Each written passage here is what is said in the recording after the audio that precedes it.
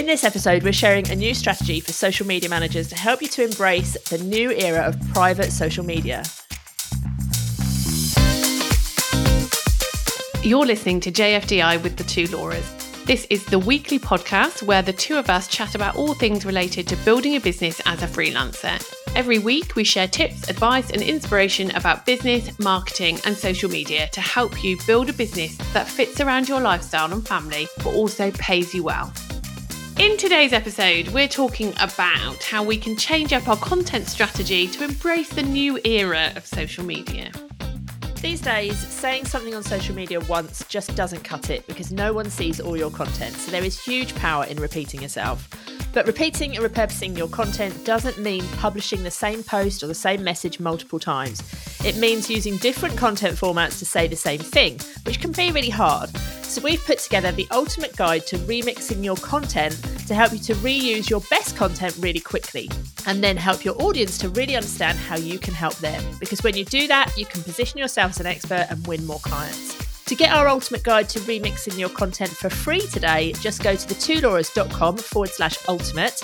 That's thetwolauras.com/ultimate. Okay, on with the show.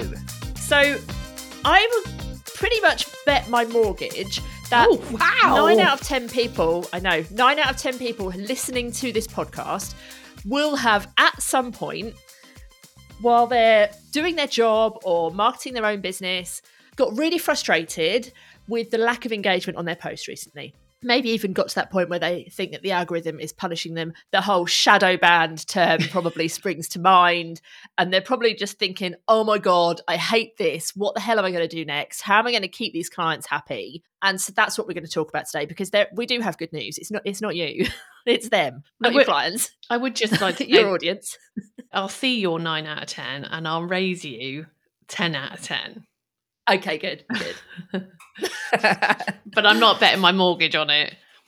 Okay, good. So yeah, it's a problem, isn't it? Like, we know that people are struggling with this. We see people commenting and asking questions about this all the time in our groups, and it can be really frustrating. But because you do start to think, it must be me. I must be really crap at this because no one's engaging. What am I doing wrong?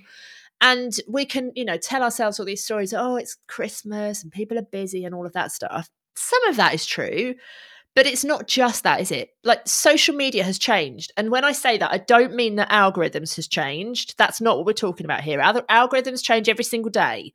We're not talking about that. We're talking about people. How people are using social has changed dramatically, would you say? Oh, I only have to look up myself, which I appreciate isn't a large data collection.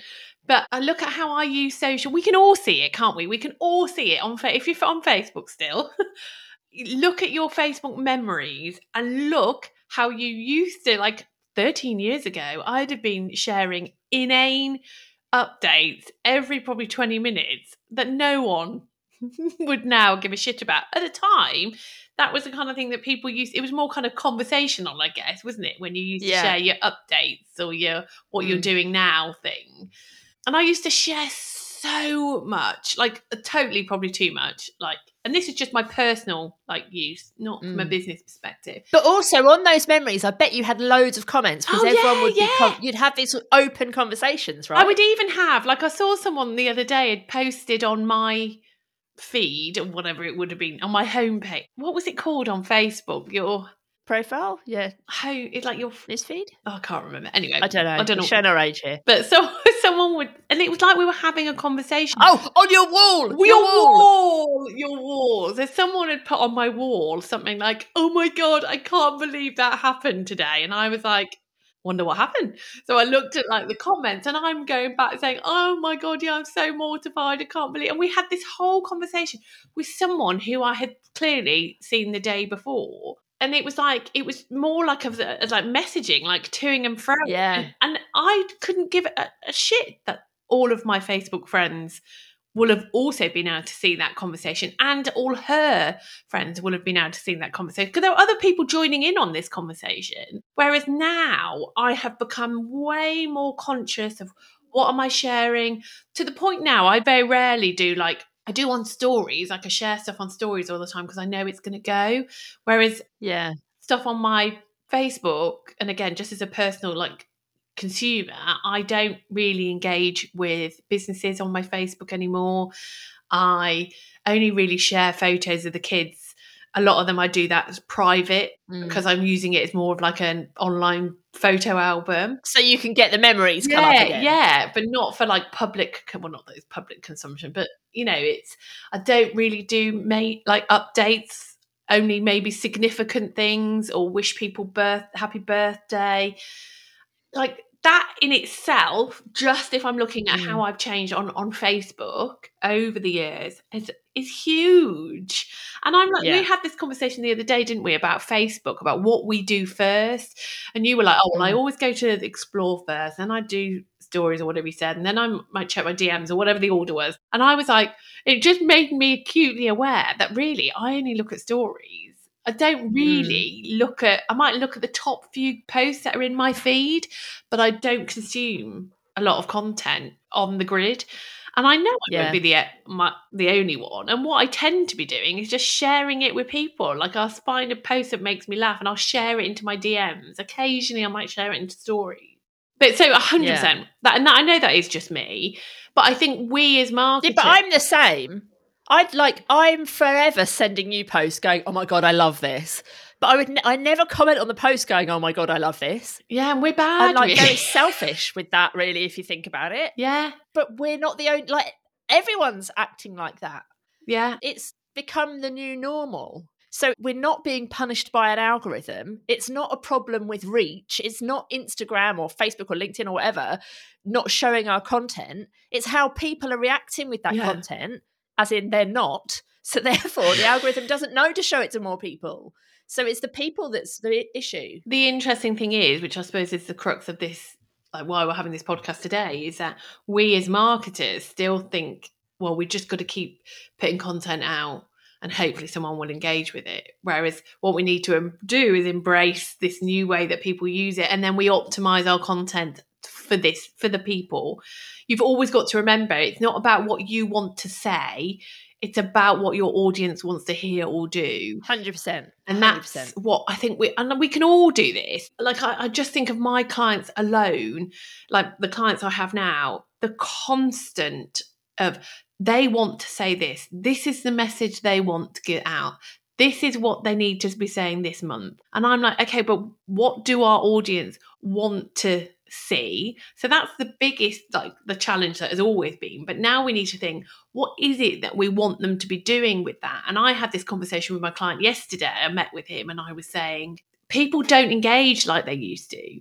So they do more in like closed groups, etc. And we can kind of come on to that. But on a public page, you don't have those kind of lots of like conversational posts so much anymore. There will be obviously some in isolation. But so I was like, how do we embrace this? How do we accept the fact that there's got to be lots more of that private sharing and that?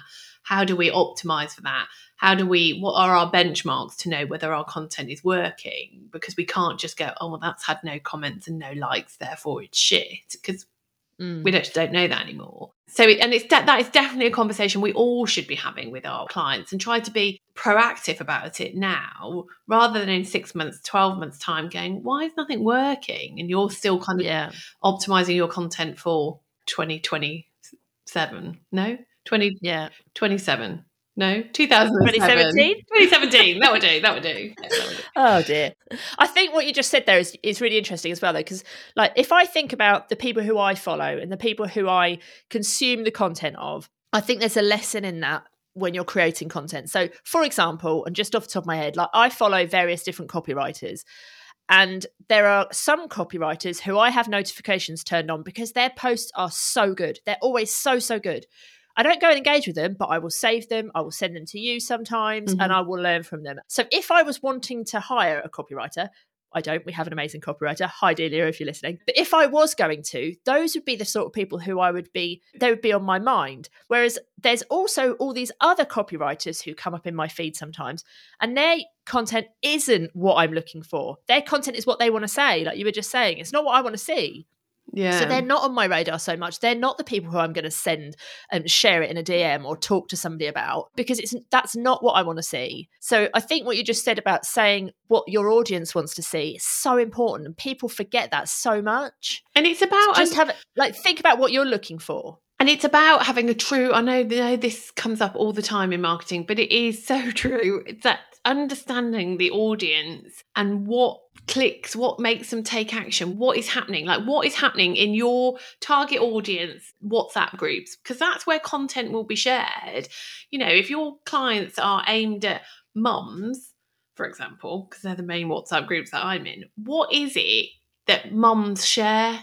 Like a lot of it is X-rated in my WhatsApp groups, you know, and then how can you tap into that? Like, what is it that's making a group of moms share loads of content into WhatsApp groups in a private environment that a business can share, that also positions them well, and or their products well, or whatever that may be, or helps them to grow or whatever their objective is. And you're never going to know that. You're never going to know what's happening in these private conversations without good understanding of your audience. So maybe now it's more than ever that audience understanding and building those personas and doing proper research is probably more important than it's ever been.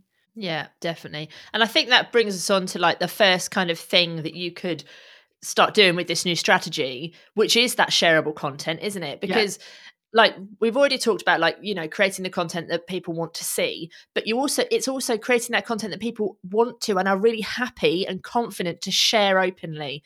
Because when you share something on social that someone else has created, it's kind of like you're staking your own reputation on it. You know, like I could share an amazing piece of content from somebody. It turns out that person is a massive raving racist. And because I've shared that post, that then comes back on me. Yeah. So Like you're endorsing it. Yeah. Yeah. Even if that post wasn't racist, people are much more considered about what they share from other people. They really go and look, who is this person? Are they reputable? And all of that stuff before they will share it. Because then it's tied on their social profile, kind of almost, isn't it, for the long term? So you have to think about that. I am someone who, and it's quite sad when you think about it, I'm the classic, I share things that make me laugh. That I don't, occasionally I share quite powerful messages maybe, or more newsworthy stuff, but by and large the content I share is humour, and it's that emotional content I share is very passive aggressive. It's like, I wish I'd said this. Read this because this is my opinion, but I'm not brave enough to say it. Yeah.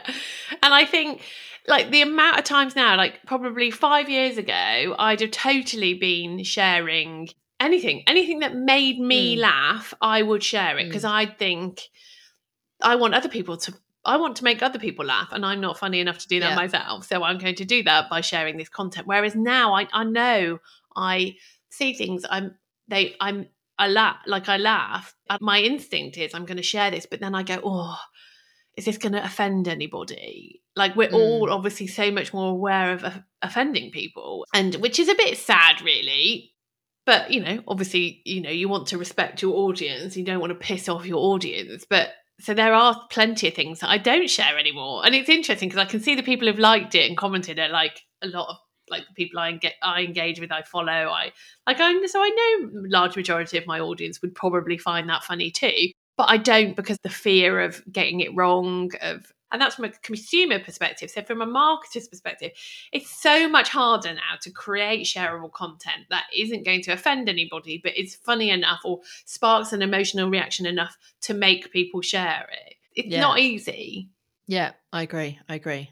Definitely. Because I think people need to have a good reason anyway to kind of pay attention to it. So you've got to do that job of getting them to discover it or stop scrolling. Then you've got to do the job of getting them to actually consume it. Then you've got to do the good job of getting them to feel confident enough to share it. It's a big job. Shareable content's a big job, but it's important. Yeah, and it should have always been in your kind of content strategy. Like we should all have always been thinking, can I create shareable content, and what is it, and therefore doing it. But I think going forward, that still needs to remain high on people's agenda, but we just need to think probably slightly differently about what actually people are sharing, and go and look, like, what are your audience sharing? Are they sharing funny things? Are they sharing kind of morally strong messaging. Like, what is it that your audience shares? Go and like do a bit of stalking. It's like my favorite part of the job. And then recreate that and see if you can generate that same kind of reaction.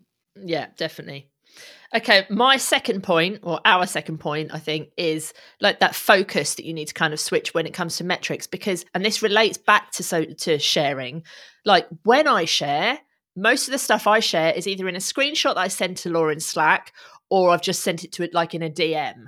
So I don't really share it publicly. So you need to start paying attention to like more private kind of metrics, because a lot of those you're not going to see the metrics for those. So you need to focus on the metrics you can see. So for example, like saves, right? So people are saving something privately. No one else can see that they've saved it. They're confident to save it. So that's quite an important metric, because you kind of still know that that piece of content really resonated with that person enough for them to save it. Also, like metrics like how many messages have you had with somebody, you know, the deeper kind of like things that you can't really put a number on, but how much conversation, how much of this relationship with this person has been built, you know, those are quite important metrics that I think in the past people have probably kind of wavered against paying too much attention of, because, oh yeah, saves, that doesn't really mean anything. It just means they've saved it. Or metric, you know, messages, I can't really measure that. But it's important. It's really important, because that's how you're going to build those kind of relationships. And those things will help you to then create more content that people like and want to share and all of that stuff. It's like on Instagram in the analytics, they have the other, don't they? Is it other? Yeah, it's other. And other is that.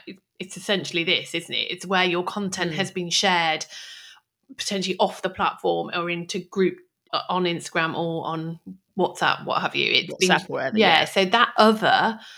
It'd be interesting actually to kind of look back. This is like my data-y person kicking in now. It would be interesting to see if your other has grown over the last year, 2 years, that kind of thing. And I would expect that will continue to grow. And so although it's a bit of a crap analytic to look at other, but actually that would be quite interesting to see if that grows. But that you need to be looking at that metric in Instagram, because I know Instagram is quite difficult from a metrics perspective in terms of looking at shares and things, especially into a DM. Yeah. So that other will become quite an important metric, I think, on Instagram. Yeah, definitely. It's the whole dark social, isn't it? You know that things are happening. You know that people are coming to you, but you've no idea how or why or where they're coming from, because you just can't track it. And it's really frustrating, which kind of brings us on to another point. Tracking. Smooth. I know. I totally did that by accident, by the way. Actually, I should own it. No, that was pre-planned.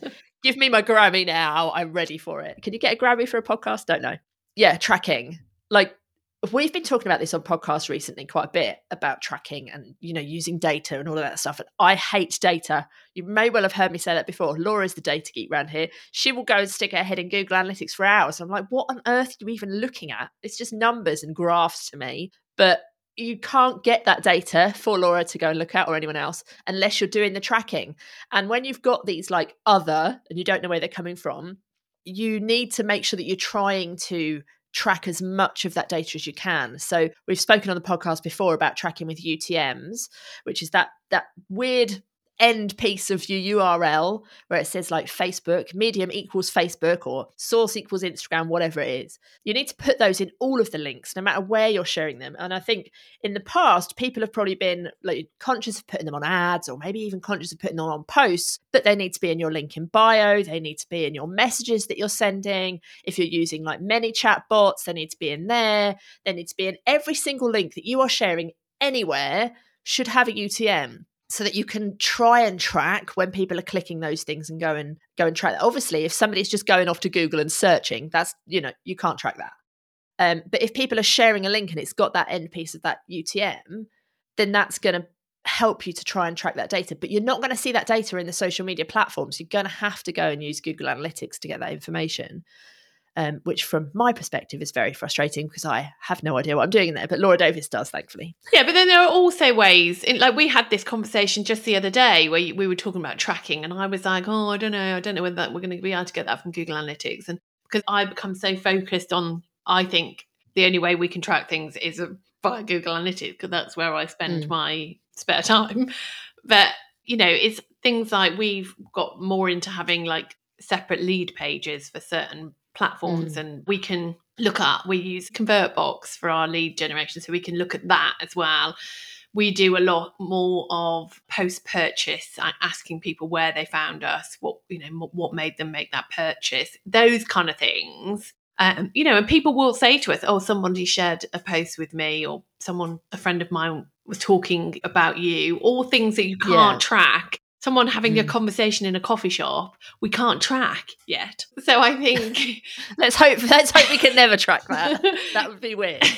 So I think it's important that you don't. Yes, I love a UTM kind of, and I love what you can find out in Google Analytics. But think broader than that. Like, what else can we be doing to ensure we're capturing as much information in terms of where people have come from, how they found us, that kind of stuff like that. And that post-purchase is a great example that would be useful for both you and your clients. Yeah, and I think it's about asking the right questions, isn't it, on post-purchase? Because I think we're all used to seeing, after you've checked out on a website and you've bought something, it'd be, where did you hear from us? Where did you find us? And there's boxes that you can tick. And, let's be honest, we're just going to tick the first one. It's just easy. Just tick the first one so we can move on to the next page. Whereas if you ask more open questions and better questions, you can just get much more insight. So if you left the box open for somebody to tell you where they found you from, you're going to get an accurate answer. Yeah. So just think about how you can do that and how you can advise your clients on doing that. But when they are doing that, make sure they're giving you that information, because that's going to help you. Don't just let them collect the data and never share it with you, because it's going to be really useful for your strategy moving forward. 100%. That would be... And I think that's what ends up happening, isn't it? Is that we just keep doing the same things because the same things is what used to work. And then you just get frustrated. It's like, why is this not working? This was working 6 months ago. Why is it not working? This worked last Christmas. Why is it not working this Christmas? And we think we've done something wrong. And then people are like, well, I haven't changed anything. Yeah, exactly. It should still work. I haven't changed anything. That's the whole point. Yeah, everything has changed. And not having that data, try and get access to your clients' Google Analytics. You don't need to be giving them any feedback. You don't need to be providing another service, but you could have access to it. So you could just have a look at it and ask them, I noticed that you've done really well in December. What feedback have you got? Where were people coming from? Which platform? What are people saying on the post-purchase? All of this data, you need that, because that is what is going to help you move forward, and not just keep doing the same thing that isn't working and becoming really frustrated by it. Because what happens is we blame ourselves and we sit there thinking we are shit. Maybe I'm not cut out for this. Maybe I just need to do something else. Maybe I'll go and become a copywriter. Maybe I'll go and become an email mom. Maybe social media is not for me. And it's not because you're a shit social media manager. It's just because we need to embrace change, and we just need to move forward with it. There's no point moaning about it. Nothing's going to change. We just need to go with it. We can't control how the world uses social media, and it will continue to change forever. And actually, if you take a step back and reflect on, like we were saying right at the start, how my behaviors changed over the years. If you just kind of stop and think, actually, how has my behavior changed? You'll start to realize how much we have already changed without realizing it. And we just need to just embrace that and just keep trying to change it, and keeping our clients informed of all of this as well, so they realize. Yeah, because I think you kind of can get stuck in your ways, can't you, when you're talking to your clients and being like, oh God, my analytics, my data is really rubbish this month. And then you go to your clients and like, well, it is Christmas, people aren't really on social because it's Christmas. And then the next time, well, it is Easter. Well, it is summer holidays. And at some point, your client's going to be like, well, is it that? Yeah. So if you just have these open conversations and tell them, they need to know how people are using social, so that the story you're giving them and the data you're giving them in your reports makes sense to them. Yeah. And they can be like, oh, okay, we got 5 shares this week. That's amazing, because normally we get none. Yeah. Because people don't share our content because it's not shareable. It's those small little wins that can really help a client to feel confident in continue paying you. But they need to understand how it works and what you're doing. And So you do need to be more open. And also, how amazing is this as a content opportunity? There's so much stuff that you can be helping people with when you understand how to do this yourself. Yeah. And I think just practically speaking, obviously we've covered on shareable content, but I also think what's really important for our content strategies going forward is that we're very much focused on discovery. Like a lot of us create content for our followers, don't they? We've got 100 followers. I'm going to put stuff on the grid, and that is to educate the people who follow us. And obviously, yes, we can still try and use hashtags, and that to a degree, that works for some people, not so much for others. But we need to also think, okay, well, what else can we be doing to make more people find us? So we've obviously talked about shareable content, but are you optimizing your content for Explore? Like, what are you doing to try to get in that Explore feed? And this obviously is Instagram specific. Yeah, sorry, yeah. I think the things that we're talking about will still apply for all platforms. Yeah. What are you doing to make your content findable? Is that a word? Findable? Discoverable? Yeah. Discoverable. That would have been a better one. Like, are we using SEO? We should have been. We've been talking about this for a year now. Over a year, where you need to be using keywords in your content on the large majority of platforms now. Just the other week, Threads have now announced that they are using search functions. So that's really important that we now need to be using keywords on there if you haven't already. So it just goes to show how the platforms in theory are making it a lot easier for us, for our content to be found by non-followers. We just need to embrace that. Then the platforms aren't making it harder for us. They're trying to make it easy for us, despite everyone moaning, my content's not being seen anymore. Yeah. And it can be really easy to do that, but it can also be really easy to forget. So if you just kind of set yourself a little habit of, before you post, just go and read back through your post. And so for example, if one of our keywords was social media manager and we haven't put that in our post, I'll read back, be like, right, where does social media manager fit in this sentence to make it sound like a normal sentence? And I'll put it in there. So it's just thinking about what are those keywords that someone's going to look for, that you want to be discovered for. And then once you've written your caption, where can you fit them in, where it makes sense? Don't go and chuck a whole load of keywords at the end of your caption. No, thank you. Yeah, I'm really hoping that stays in 2023. Yeah, that was just bad. So don't do that. Yeah. So you do all the SEO, you use hashtags, whatever it is, depending on what platform you're on, in order for people to actually find you, whether they are searching for you, whether you're showing up in an Explore feed on Instagram, whatever. That's all well and good. But you need to do one more step. And this is the step that I think a lot of people forget about. And this is specifically for Instagram, but it does kind of apply everywhere else. If you think about how the Instagram Explore feed or the hashtag feeds look when you open your phone, grab your phone, open your phone while you're listening to us, right? Open that up and you will see that there are these teeny weeny little squares of content. There might be some rectangles where there's some reels. The ones that you click are the ones that stand out to you, right? And everyone's Explore feed is different. And I can't remember who it was. I saw somebody on Instagram recently and they were talking about Explore as if everyone's was the same. And it's not. Every single person has a different Explore feed. My Explore is very different to Laura's. Yeah.